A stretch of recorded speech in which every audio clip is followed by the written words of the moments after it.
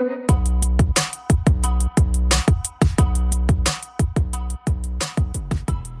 listening to Members of the Jury, the show that takes you straight into the trenches of justice, where the passion, players, and consequences are real. Each episode, we examine current events happening in the system.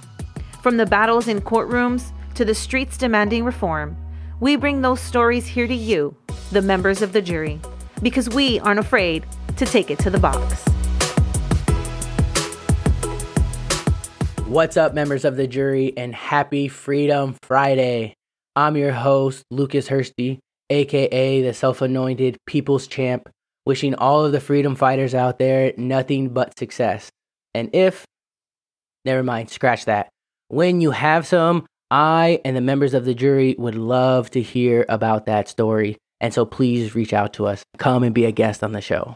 Now, before getting into today's episode, I do want to take time to highlight a message that's mentioned at the end of every episode that may be missed. And that's that this and all of the episodes are for purely educational purposes, and all of the opinions are mine or the guests themselves. There's never a reflection or representation that's related to any entity or organization. And with that being said, let's get into today's amazing and incredible trial breakdown, where our guest took a difficult case to the box. In our field, it's no secret that sex or sexual-related offenses are some of the most challenging cases to try. There's almost always a very sympathetic victim who alleges to be a first-hand witness. There's also very challenging hills to climb in regards to the social stigma that a jury is going to have. However, despite those hurdles, these are the kind of cases that usually go to trial, because at the end of the day, more likely than not, sexual registration is going to be on the table, if not mandatory in the event of a conviction. And avoiding convictions that require sexual registration are essentially a must for our indigent clients, because it's exactly those kind of convictions, even at the misdemeanor level, that will prevent our clients from getting aid or resources, or even make them banned or prohibited from living in certain rehabilitative facilities. And so avoiding a sexual registration requirement is key. Luckily for this client, he had one of the smartest public defenders in the game and is our guest today. Allie, please introduce yourself to the members of the jury. Hi, everyone. My name is Allie Gibney. I'm a public defender. I've been a public defender for about 3.5 years now, and I feel very strongly about sex cases for exactly all those reasons that you just mentioned. I think especially at the misdemeanor level, which is where, all of my experience with sex cases is at the moment, the consequences just don't fit the crime, if there even was a crime. A lot of the times, I don't think a crime actually took place. But if there was, the consequences of having to register as a sex offender are just completely inappropriate in most of the cases that I've seen. And unfortunately, the prosecuting agencies want everyone to register as a sex offender. And it's the lack of perspective on their end that really, makes us take these cases to the box, because if they're not willing to come off of it, I'm not willing to sign up for that or have my clients sign up for that without having them work for it. And so that's why I chose this case to talk about today. I think it's a really good example of lack of perspective from the prosecuting agency's point of view, and ultimately a really great victory. Well, we're super excited to get into it. I know that I'm super interested to see how you were able to obtain a victory in such a challenging case, because you're absolutely right. These are some of the most difficult to try, but they're also the most important to. And I think oftentimes it's just the objective viewing of some kind of sexual body part that raises these charges and these crimes, and even the police call. But that legally speaking and legally analyzing these cases, there's always a mental state that's required to go along with the indecent exposure, for lack of a better term. And when you're dealing with indigent and homeless clients, the fragility of their mental state is on such a spectrum. And, oftentimes we don't believe that there is that specific intent that is required for some of these more common sexual offenses that we see charged. So let's get into this case. I wanted to say I got a quick view of the complaint, and there was 2 sex-related offenses. Why don't you go ahead and explain what those were to the members of the jury, and just give like a little bit of a element breakdown as to what we were looking for. Sure. So in this case, my client was charged with a violation of Penal Code Section 314, Subdivision 1, which is indecent exposure, and Penal Code Section 647A, which is a lewd act in public. They're essentially the same exact thing. The only real difference between the two is that for the indecent exposure, you have to be directing public attention to yourself. A good example of a 314 indecent exposure might be somebody who likes to flash people and tries to direct attention to themselves because they like when people see them. That is like an appropriate time for a 314 to be charged. I always say, you have a really good 314 from the prosecutor's position, or a really bad 314 from the defense position if the client says the famous lines, quote, "You want some of this." Right. Like, that's the type of language that is saying, like, they're directing people to their bad behavior. Exactly. And if you don't have that quote, now we need to look between the weeds. Right.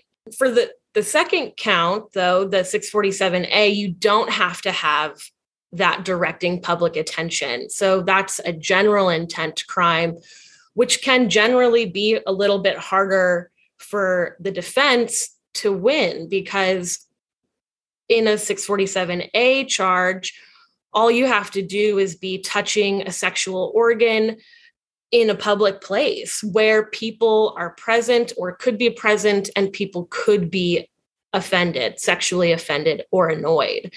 So that's very vague. It's very general, and you don't have to intend for people to see you for you to be found guilty of that. So that's generally a little bit harder of a charge to win. In this case, they charged both. Now, before we get to essentially the first stage of the trial process, would you give the members of the jury a quick synopsis of the facts so they have a little bit of background as to what the prosecution was working from to even bring these charges? Sure. So the police report indicated that my client was in this, it's sort of like a walkway. There's businesses on one side and then a parking garage on the other. And he's kind of in this walkway. He's in a wheelchair, and the reporting party calls in to tell the police that they see my client masturbating. And so police respond. They see my client. He's the only person in a wheelchair in that spot. They also said that he had his pants down around his thighs. He had a towel over his groin area, and that he had a magazine in his lap. Now, a discrepancy we'll get into later is the police report just indicated it was a magazine. But by the time we got to trial, this magazine suddenly became a Hustler magazine, which circumstantially is not great for me. It kind of supports their theory that he was maybe looking at this pornographic magazine and masturbating, which is what the complaining witness said my client had done. And that's ultimately one of the first issues that's tackled in the case during the motions in limine, correct? That's correct. Okay, and so during the motions in limine, the prosecution had sought to introduce the fact that it was a Hustler magazine, and that obviously that was being used for a a pornographic purpose, and you were asking the court to exclude that evidence. Can you, for the members of the jury, break down how that hearing went? Sure, yeah. So because in the police report, it was just indicated that there was a magazine. There was no sort of qualifier to it, what type of magazine it was. To suddenly, the police officer, he was going to testify that it was a Hustler magazine. I just didn't trust that. And so I wanted to have something called a 402 hearing where we can kind of get this worked out in advance of the jury hearing this, because that's very prejudicial to my case and to my client. And I brought it up in motions in limine and asked the court to exclude that information. Because the court denied my motion in limine, I asked for the 402 hearing so I could get a better sense of what the officer was going to say prior to it being said in front of the jury. And let me just say, especially for potentially any young lawyer that's listening or any listener that's going to be a future lawyer, this is an absolutely perfect example of how to utilize a 402 hearing or just an evidentiary challenge hearing in any other state. I'm sure they have that exact, evidence code that allows for this, to really put the pressure on the evidence before it can even make its way to the jury members. And you don't want it to be unsure as to how it's going to be presented or what's exactly going to be presented in front of the jury. And so using a 402 or evidentiary hearing is an excellent way to kind of get a firsthand exposure to that evidence and also challenge its admissibility in the beginning. And so what were some of your focal points when trying to keep this evidence excluded during the 402? Well, I didn't have a lot to work with. So I didn't really prepare for the full 402 hearing in advance because this was kind of dropped on me last minute. So I kind of had to do it on the fly. And what I focused on is whether or not Hustler is truly pornographic. I think in today's society, a Carl's Jr. commercial could be considered pornographic to some. So what's to say, women in bikinis in a magazine is pornographic? And so that was my angle. It was a really fun hearing to have because people get uncomfortable about these topics. And so to watch the officer squirm as I was questioning him was really fun. And I remember one question, I asked him straight up, like, how many Hustler magazines have you looked at? And he was very uncomfortable. He said he couldn't remember. That many, and huh? I was like, yeah, too many to count. And so I asked him, but you have looked at a Hustler magazine? And he said, yes. And I said, have you ever read any of the articles in there? And he admitted he had not. And so I kind of just went down that road and made him as uncomfortable as I possibly could. And then ultimately, I did ask to renew my objection to having this evidence come in. And that was, again, denied by the judge. Well, that sounds like a super entertaining and fun hearing. And again, even though we might not have gotten the result that you wanted, it still puts you now in a position to be better prepared to deal with it and address it at the time that it comes before the members of the jury than had you not had that hearing. And so kudos to you again for asking for that hearing and having it granted. So let's get into the opening statements. We know now that the prosecution have this evidence that is going to come in. How did they essentially highlight the bad facts for you during their opening statement? Their opening statement was just classic opening statement from a prosecutor, just reiterating all of the bad facts. There's nothing special to it. There was no theme. There was no theory. There was no story. It was just parroting what the police report said, that my client was masturbating, that he was in public. He was getting off to a Hustler magazine, and all of these people were around that could have seen him and could have been offended. They really played up the day and time. It was like middle of the day. There was a family Jewish center across the street. So they really tried to make it sound like all of these families and these children, were exposed to this horrible man and had to see something so uncomfortable, how offensive that is. And it was just completely dramatized, in my opinion. Fair to say they focus more on the harm and potential severity that could be existing as opposed to the very specific set of facts that were reported on.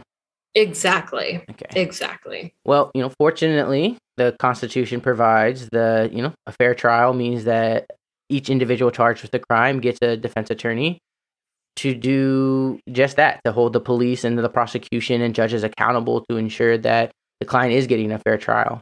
And so what were some of your focal points during your opening statement to kind of contradict this "we have it in the bag" mentality? Yeah. So I don't think they saw my defense coming. And I didn't shy away from what it was in my opening statement. And my theme of the case was that things are not always as they appear. And I really focused on how somebody can think that they see something, but that's not actually what was happening. And my client has significant physical deformities to his body. And there was no way, in my opinion, there was no way he was masturbating because his hands are significantly deformed. And so I talked about that in my opening statement. And I told them that you're going to hear from his jail nurse, who I called as one of my witnesses.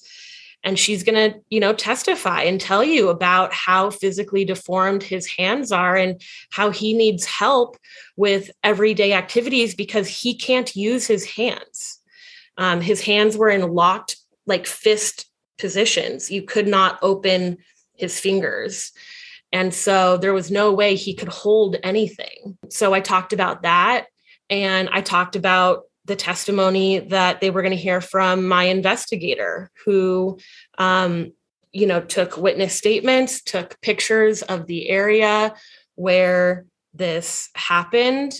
And we ran a little fun experiment to test whether or not he could really hold anything in his hands. And he, the investigator had recorded that experiment we ran and was going to testify about it and his observations on whether or not my client could use his hands.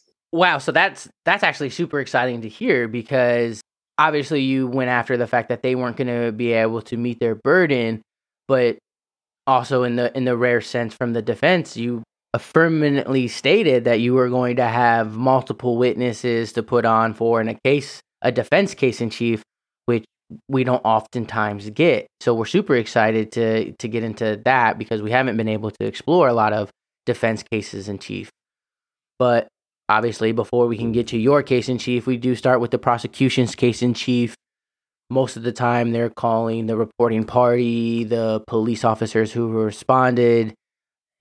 And I don't think that this case, and correct me if I'm wrong, necessarily required any kind of expert. So why don't you talk to us about some of the things that the prosecution made sure to get on the record during their case in chief that would best benefit them? Sure. So they started with the complaining witness, and that's the person who called the police in this case. And it was a male, and he was one of the business owners in that walkway that this took place in. And so they called him first, and he was very charming on the stand for his direct. He was very personable. I think the jury liked him initially. He made them laugh a little bit. But what he was really talking about was how he's a business owner there and He owns a Segway touring business. But I started to get the sense that he was really full of himself and thought he was a really cool, popular guy, because he had said, when he was talking about what business he owned, he said that he was like locally famous. And I remember thinking, I've never even heard of you, and I'm local. And I lived just blocks from where this took place. I didn't even know his business was there. So I just kind of started to get the sense that he thought he was really cool. And so I was hoping to kind of expose some of that in my cross, because I got the sense that the jury was liking him. But he told the same story that he told the police, that he saw my client by these bushes and he could see him masturbating. And he also talked generally about how frustrated he was with the homeless in general, because they use that walkway quite a bit, according to him. And he's frankly tired of it. He thinks it takes away from his business and doesn't like it, which was gold for me, because those are great cross points that help me show he didn't really see my client masturbating. He's tired of the homeless people in that walkway, and my client was just another victim to him that he could, call and harass. And so when he was on direct saying those sorts of things, those are little like nuggets that I'm writing down to add to my cross that sometimes we don't get beforehand in any sort of interview, because typically when they're talking to the prosecutor, they're friendly. And so they don't say things like that until they're in open court. And being able to get little nuggets like that from the reporting party is crucial, because essentially in this kind of case, that's the testimony that matters. Exactly. Police are going to show up afterwards and report and document things, but they're not going to be able to more or less prove any of the elements of the case that the prosecution need. They're just there as supporting witnesses and to say, hey, this thing was documented in this way. And so it really comes down to this firsthand, this reporting witness, his credibility. And I think anytime you have your witness really talking about the character or living circumstances of the client and less about the actual facts and elements of the crime, that shows a sense of bias that really needs to be attacked and addressed. And it sounds like the prosecution really tried to elicit that this witness actually saw your client masturbating with his hands, which would require a certain physical capability that without actually seeing and looking at your client, you would just assume that he had. Right. And he did. He testified that he saw his hand wrapped around his penis. And I knew that there was physically no way that was possible. So I think his bias plays into his perception and what he thought that he saw, because he's tired of the homeless people around. And so, when he saw my client, what he described it as flopping it around, it being his penis, he jumped the gun and just assumed that my client was masturbating. And that's what he told the police. But there was physically no way that was possible. Now, oftentimes when the police are used during the trial, a lot of media can come in through their testimony via body-worn camera or pictures that they may have taken. Were there any clips from the body-worn cameras or pictures that they may have taken that, the prosecution thought were helpful to them, or that you ultimately were able to utilize because they were more helpful to you, actually? Yes. The police had their body-worn camera on when they arrived, and my client was sitting in his wheelchair. He did have the towel over his groin, and he did have a magazine in his lap, although you could not read what type of magazine it was. And critical to my case was that the officers, when they go to arrest him, they have to lift him into the police car because he cannot use his hands. And he has one amputated leg. And so he couldn't walk. He can't stand up. And when they lift him into the car, because he cannot do it on his own, you do see that his pants are down around his thighs. And you can also see that his wheelchair is covered in feces. And part of my defense was also that he was trying to use the restroom. And for somebody who is homeless and doesn't have a place to use the restroom and, has these physical deformities, he can't stand up to go to the bathroom. He has to sit down and pee from his wheelchair. And he does try to use his hands to hold his penis so he doesn't pee all over himself, but that's certainly not masturbating. And so that was part of my defense too. And I think the feces and his pants being down around his waist support that. How is he going to pull his pants back up? He cannot use his hands at all. The towel over his groin, I thought was a great point for me because it shows he's trying to be private. He also was, so in this alleyway, there's a little planter section with trees and bushes, and he was around that. So back from the sidewalk and around these trees tells me he's trying to be private. And so the directing public attention to himself element, I think all of that evidence really goes to attack that, because all of those things to me showed that he was trying to be private. I love when, as a defense attorney, we're able to really utilize some of those media pieces of evidence that the prosecution will introduce into evidence, because there's, I think, a sense of credibility that jurors give to prosecution evidence that doesn't necessarily automatically transfer to the defense, right, depending on the source of it. Right, everybody wants to trust the police, right, and that they're providing authentic evidence. We want that as well. You know what I mean? So I think anytime you're able to utilize that sounds really great. And, you just said something that, we talked about in the beginning of the episode, but I didn't necessarily catch it, or I think that's why we highlighted it in the beginning. But when focusing on the directing public attention, was the reporting witness able to elicit any testimony that supported that, such as the famous, "Do you want some of this?" language from client, essentially? No, there was absolutely no evidence of him directing public attention to himself. He wasn't waving or pointing at himself or, looking somebody in the eyes. No, he didn't, say the famous quote, "You want some of this?" He didn't say anything like that. He said no words, actually. And he wasn't doing anything else like pointing or waving or trying to get people to look at him. And so I didn't think they had any evidence to really support that element. Okay, so they definitely harp on the fact that client is homeless. Reporting party feels that he's a nuisance, gives a superficial account of what was happening. That then takes us into your cross-examination, where you feel like you have an ample amount of ammunition.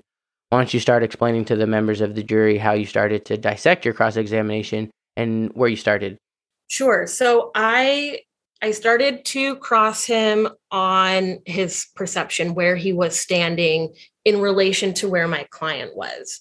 Because another thing was he was kind of diagonal from my client, but my client's back was towards him, back to side, because he was diagonal. And he's inside of his business.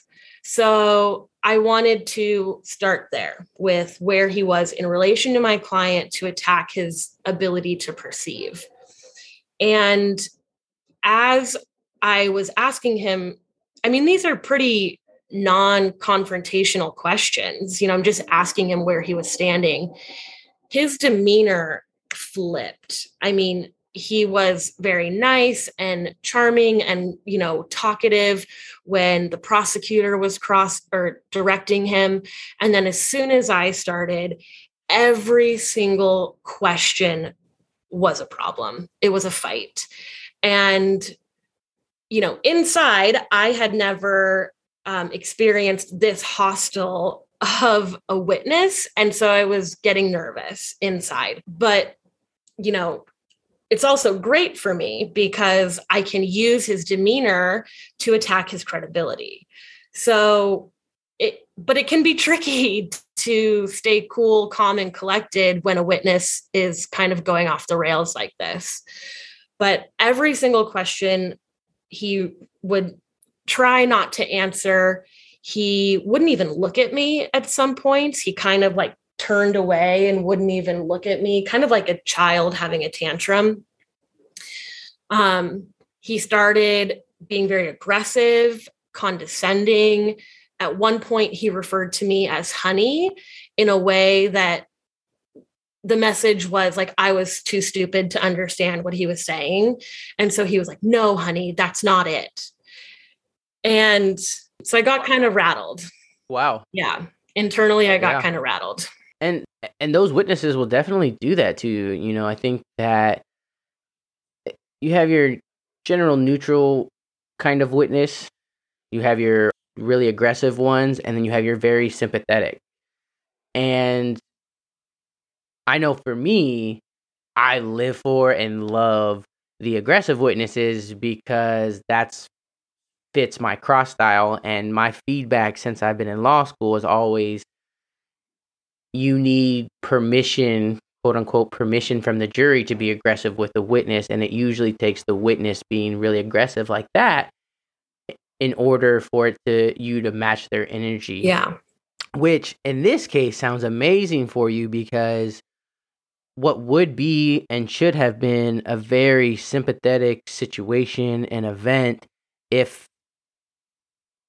it was believed to have happened the way it was described, you don't have that same energy coming from this reporting party. It becomes a much more difficult case with a sympathetic set of facts and then a sympathetic witness, but seems like his aggression level was able to shift the focus away from the sympathetic nature of the original offense. Right. And I stayed very calm. I stayed very polite. My tone did not change with him.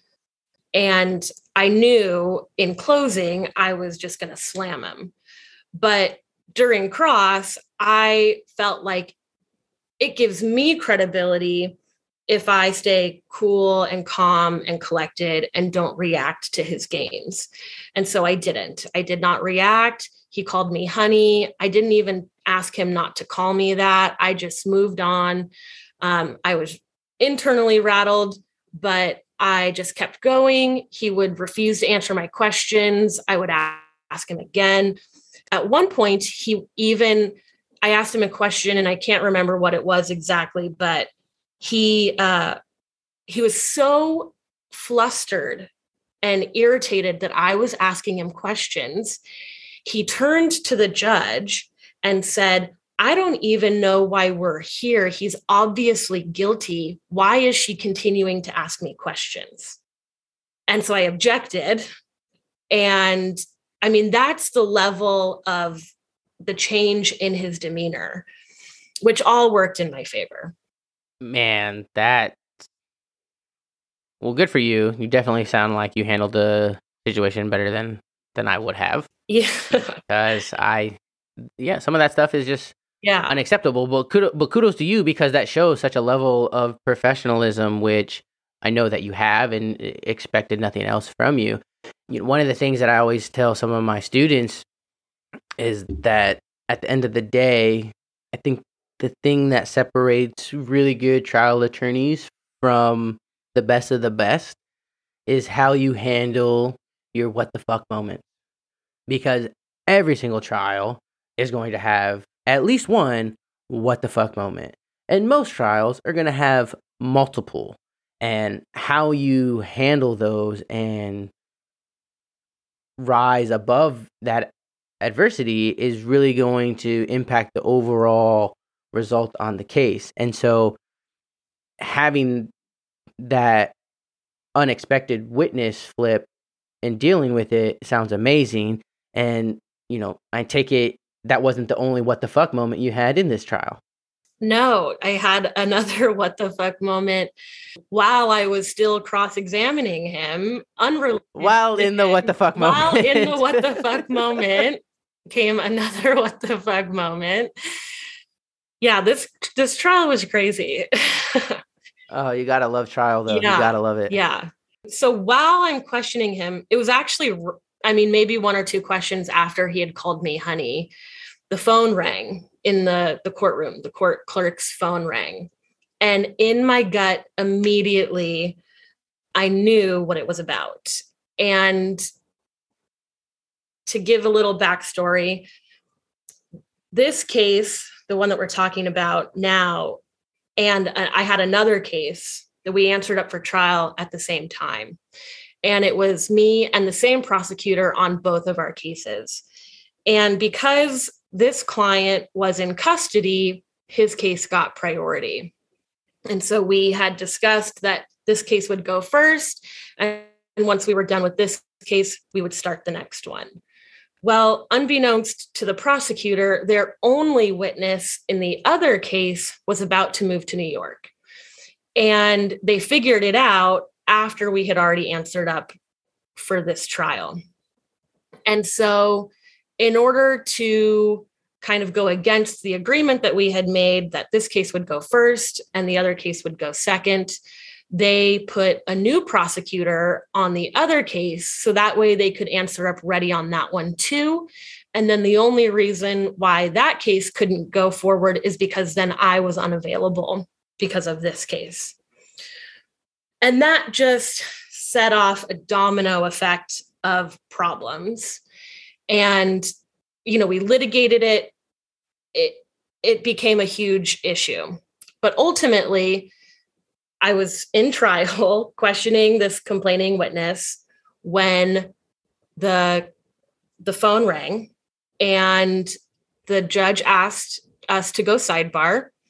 And what that means is we stop what we're doing and we go to the side, and me, the prosecutor, and the judge have a private conversation outside of the presence of the jury. And the judge had indicated that the conditional exam for the other case was going to take place right now. And so essentially, we were stopping the trial to start the trial on the other case. And so I was beside myself. I was objecting left and right, but the judge didn't care at all. So all my objections were overruled. The judge said I could finish cross-examining this witness, and then we would stop the trial to do a conditional exam for the other trial. And so now I'm just like, how I even kept going and was focused enough to even know what questions I was about to ask on cross is kind of beside me at this point, because inside I was freaking out, just completely freaking out.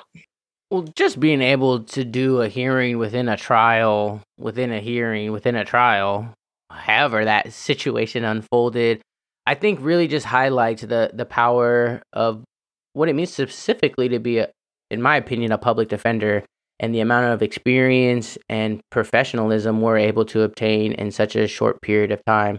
A lot of people want to give us slack for our unavailability or that we weren't able to be at a top law firm, when most of the public defenders I know, they choose to do this. They sought after this job and they seek it. And it takes a very talented, I think, lawyer to be able to do a cross-examination in another hearing within a cross-examination of a trial. And, normally 99% of the time, we're able to rely on our colleagues and our other freedom fighters to potentially handle our hearing or our matters.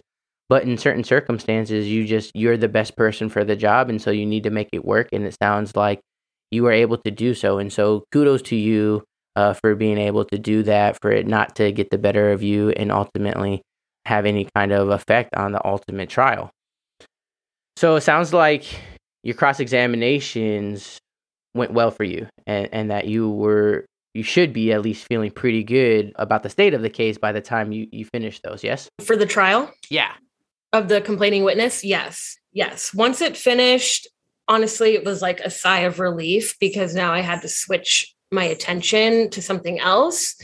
But overall, I felt like it went well for me. I got what I needed out of him, and his demeanor was just amazing for my arguments in closing. So I felt pretty good about all of that. So the prosecution wrap up their case. They were going to call 2 officers also.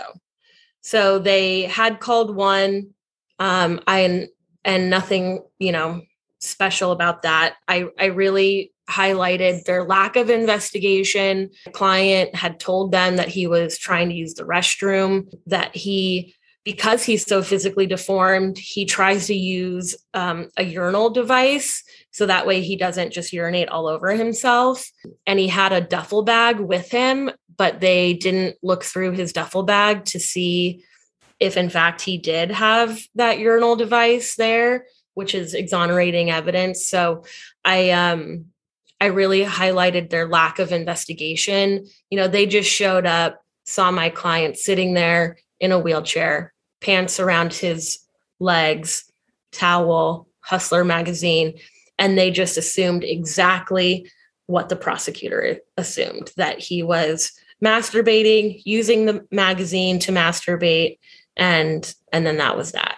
Didn't even for a second consider looking at client's hand and consider whether or not he was even possible. No, didn't even. And they have to physically lift him into the car. They have to put his seatbelt on for him. They have to do all of these things that he can't do. And it never crossed their mind to even note his physical condition or anything. They showed up, and their perspective is so narrow that everyone's guilty, that it's, a lot of the times they don't even do a thorough investigation. And, that's something that I really like to harp on and close too, is that the police are there to gather evidence for both sides. And when their investigation is so pointed towards the prosecution, they ignore all of these other avenues of investigation, then they don't do their job. And then that makes it harder for the jury to do their job because they aren't actually given the evidence. They aren't given the investigation from both sides that the police are supposed to do. Totally agree. And I think one of the issues, it's a balancing act, because if the reporting party is true, it makes sense that the police want to act as quickly as possible to get this sexual offender off the street.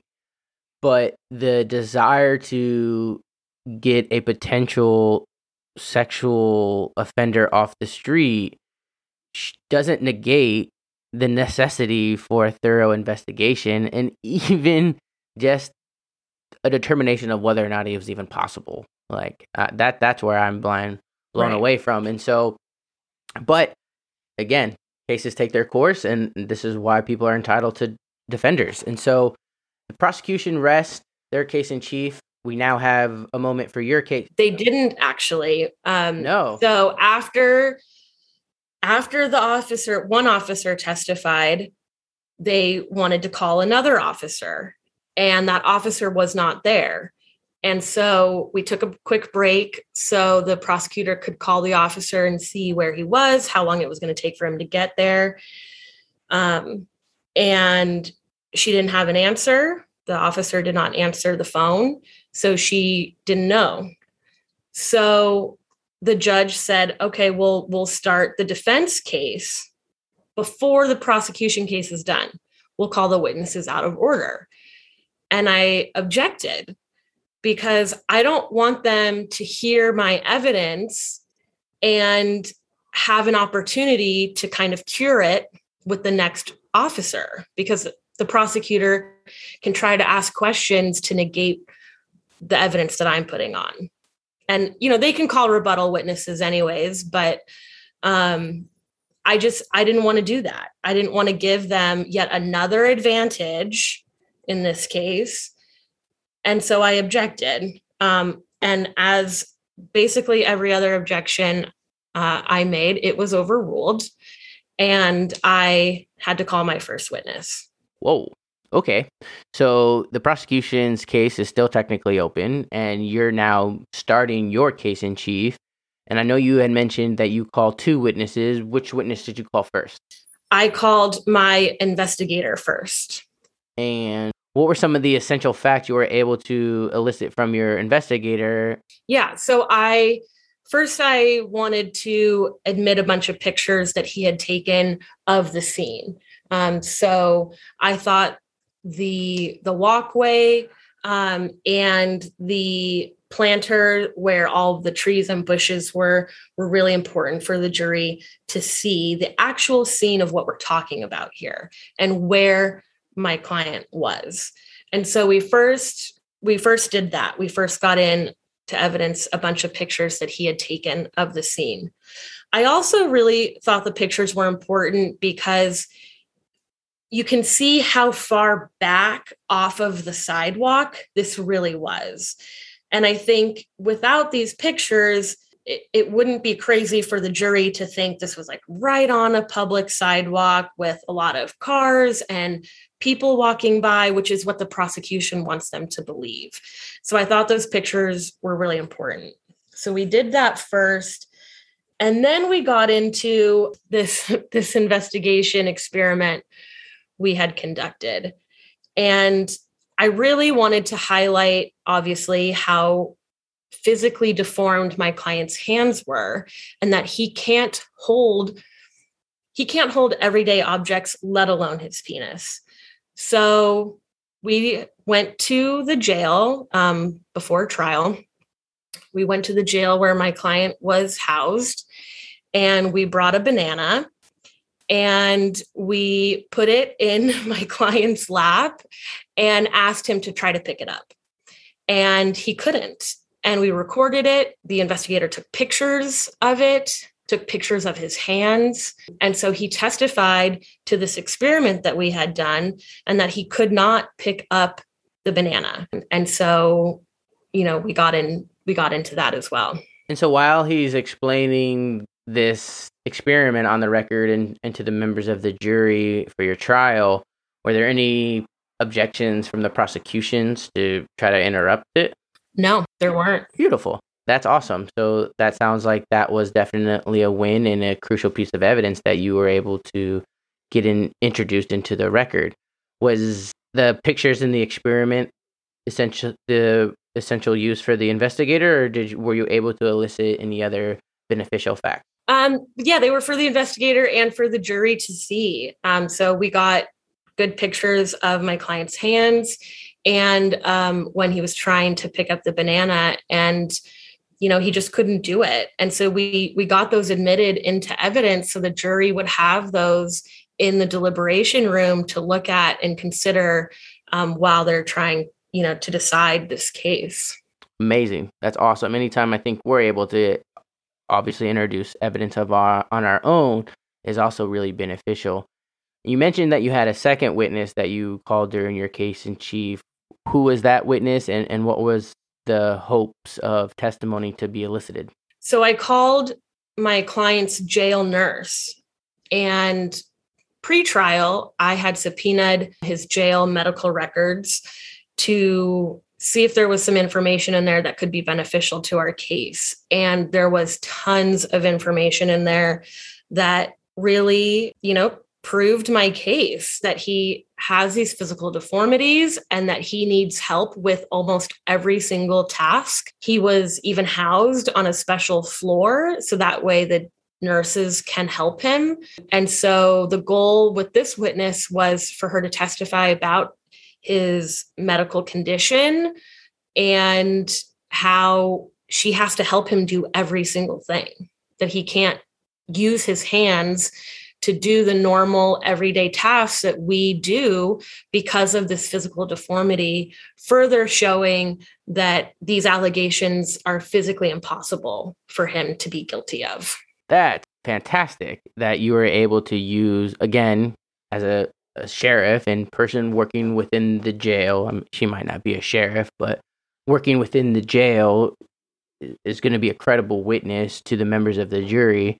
And then to be able to get her to explain on the record that client has these physical deformities and that client needs her personal assistance in doing ordinary mundane tasks is very, very strong evidence. So Yeah. that sounds like an amazing case in chief, especially in the sense when we barely ever get to do them. Not only did you get to do one, but you were able to do one that presented very powerful supportive evidence to your overarching theme and theory.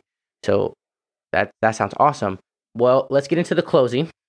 We understand that the prosecution, they have their sympathetic victim, they have their police who support what the victim were saying. Was there anything that they mentioned or argued in closing that took you by surprise, or that you felt that you then really needed to harp on during your closing as a focal point? No, I don't think so. I think their closing was also pretty generic, just highlighting all of the circumstantial evidence they want you to believe that my defense is unreasonable. They always like to say that the defense wants you to believe, and that's just, XYZ, and that's just not reasonable. They love to say something like that. So, she just highlights the facts and the inference she wants you to make from those facts. And she really didn't negate my case. And I think that's something that a lot of people make a mistake of in closing, is you have to address the bad facts for you. And so does the prosecutor. And she didn't address them. She did not have anything to say. And she really couldn't. I mean, these are physical deformities you're not going to change. And so what she was going to say about it, I don't know. And she decided just to completely avoid it altogether and just kind of harp on this very narrow perspective that she wants you to believe. That actually makes me think of a question relating back to your case in chief and what would be her or the prosecution's opportunity to cross-examine. Were they able to cross the jail nurse to any degree that would make it in the realm of possibility that this client even had the physical possibility of completing the alleged facts? I mean, it sounds like you elicited the facts that it would make it physically impossible. And so, were there any circumstances that she was maybe able to highlight that showed that he could do it possibly? She really tried. She really tried, but there's not a lot of wiggle room on it. The nurse testified that he cannot brush his teeth. He can't hold a toothbrush. He has to wear a diaper while in jail because he cannot use the restroom by himself. And actually, that's something I also put in my motions in limine, because at every point or in every stage of this proceeding, I wanted it to be clear that he has a physical deformity that prevents him from being able to do this. And so I actually wrote a motion in limine to go sidebar whenever my client needed to have his diaper changed, because he can't go to the bathroom by himself. We can't take a quick break and him, run down the hall and go to the bathroom. So she testified about that. She testified he can't really eat very well by himself. Certainly can't, if something's in a plastic bag, he can't open that. And so the prosecutor got a little bit, I don't think it got her anywhere, but she tried to cross that he can eat a sandwich, he can hold a sandwich between his knuckles and eat that way. So she got that out, but I mean, I don't think it moved the ball for her at all. Okay, so then essentially the last part of the trial is your opportunity during your closing argument to wrap up all of the pieces of the trial that's happened and finally connect all of your dots between, the aggressive reporting party, the lack of investigation, the proof of your own investigation. Why don't you highlight for the members of our jury the elements that you focused on and negated and the arguments you were able to use to do so? So I felt very strong in my closing because I thought the evidence came out in a way that just lined up with my theme perfectly, that things are not always as they appear. And I didn't deny that he was touching his penis, but not every touching of a sex organ is a sexual touching. And using the restroom is a perfect example of that. And so I said that he was not touching himself for a sexual purpose, for sexual pleasure, to sexually annoy himself. I'm sorry, not annoy himself, but annoy others. And so I really harped on this witness who's a business owner, who's very frustrated with the homeless people in the area, jumped to the conclusion that my client was masturbating without really being able to take a look at what he was doing, and that things were not as they appeared to this witness, that he really was trying to use the restroom. He physically could not do what the complaining witness said he saw him doing, holding his penis. He could not do it. And so I also really highlighted all of the things that I think my client was doing to have some privacy. I mean, he's a homeless man. He was an older gentleman bound to a wheelchair. And where do homeless people use the restroom? And even if you're a homeless person that can go into a business and use the restroom, my client can't, because he only has one leg. He cannot stand up. He can't use his hands to use crutches. And so I really highlighted all the steps my client took to be private, going around the bushes, being that far off the sidewalk, having the towel over his lap because he couldn't pull up his pants afterwards. So I really highlighted all of the factual things that played into our case, the banana experiment, everything the jail nurse said. And then I paused and I took a moment before I started getting into the demeanor of the complaining witness when talking about credibility, because I really did want the jury to understand what I thought was, kind of a big deal, the way he treated me, the way he acted while on the stand, the comments that he made about my client. Even though those were stricken from the record, the jury still heard them. And so I really took a moment to pause and kind of gather myself. And then I just launched into how completely inappropriate his demeanor was towards me, how he called me honey, how that was not okay, how this is a grown man as well. I believe he was in his 40s. And for him to act like a child and throw a tantrum and be so uncomfortable talking about a penis. I mean, grow up, dude. Like, it was just not okay.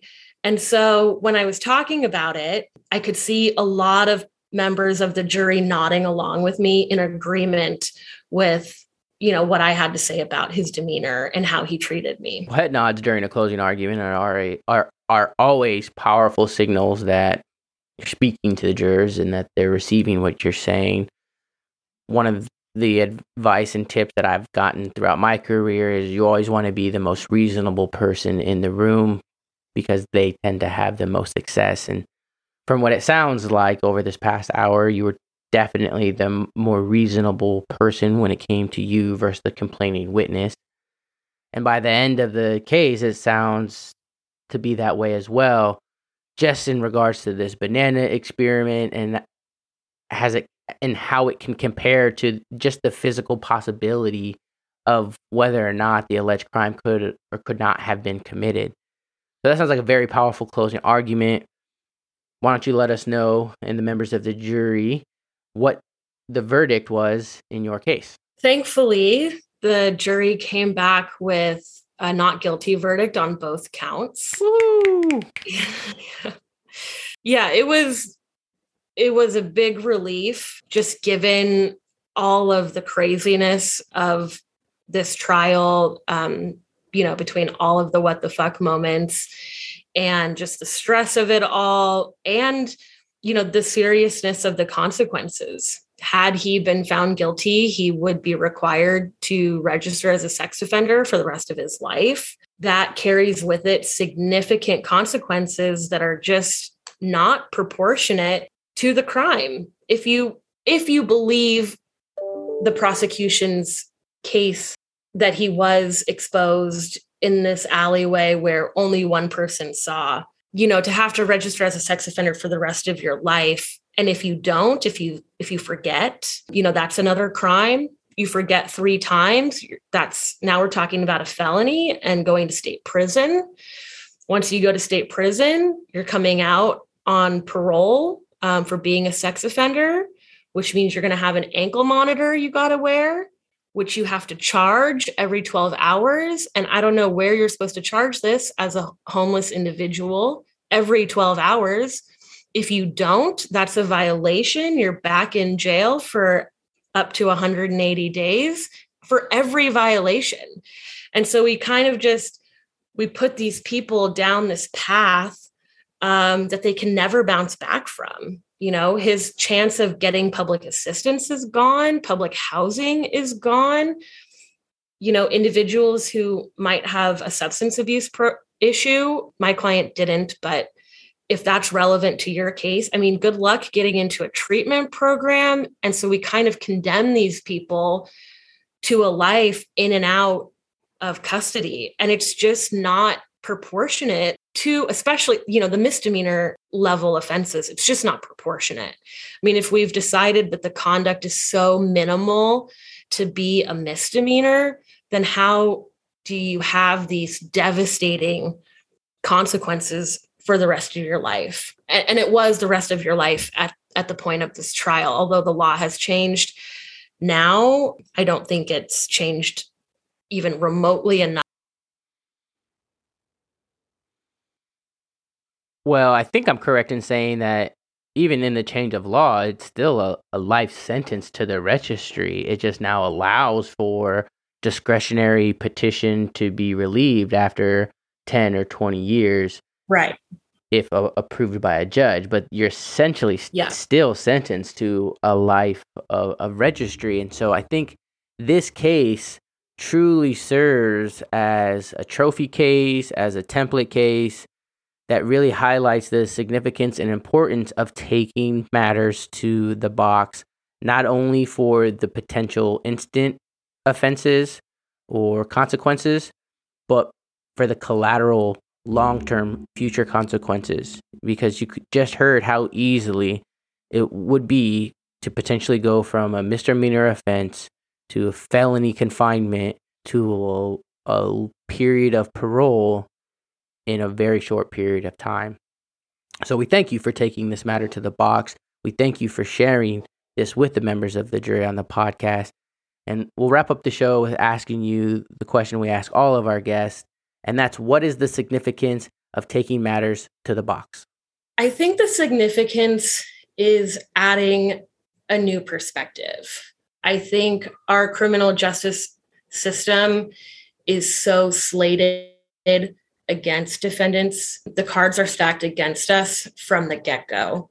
And I think prosecutors, I think judges, probation officers, parole officers, everyone has a very narrow perspective of your client, of what they did, allegedly, and they can't see past that. And I think that really is their downfall.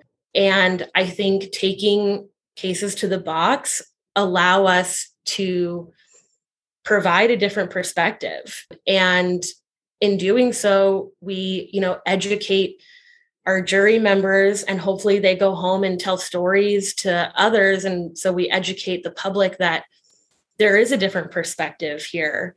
And I think without jury trials, we don't have that.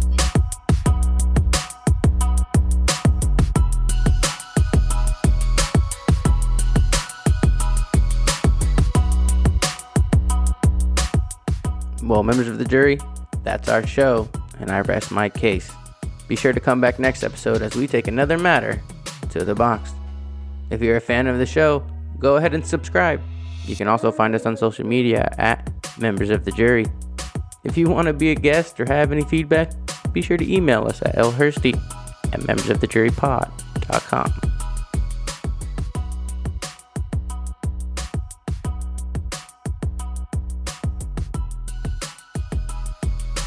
The information in this podcast is provided as general reference work as a public service. The audience is advised to check for changes to current laws and to consult with a qualified attorney on any legal issue. The use of this material does not create an attorney-client privilege in any fashion with the podcast, the host, or the guest.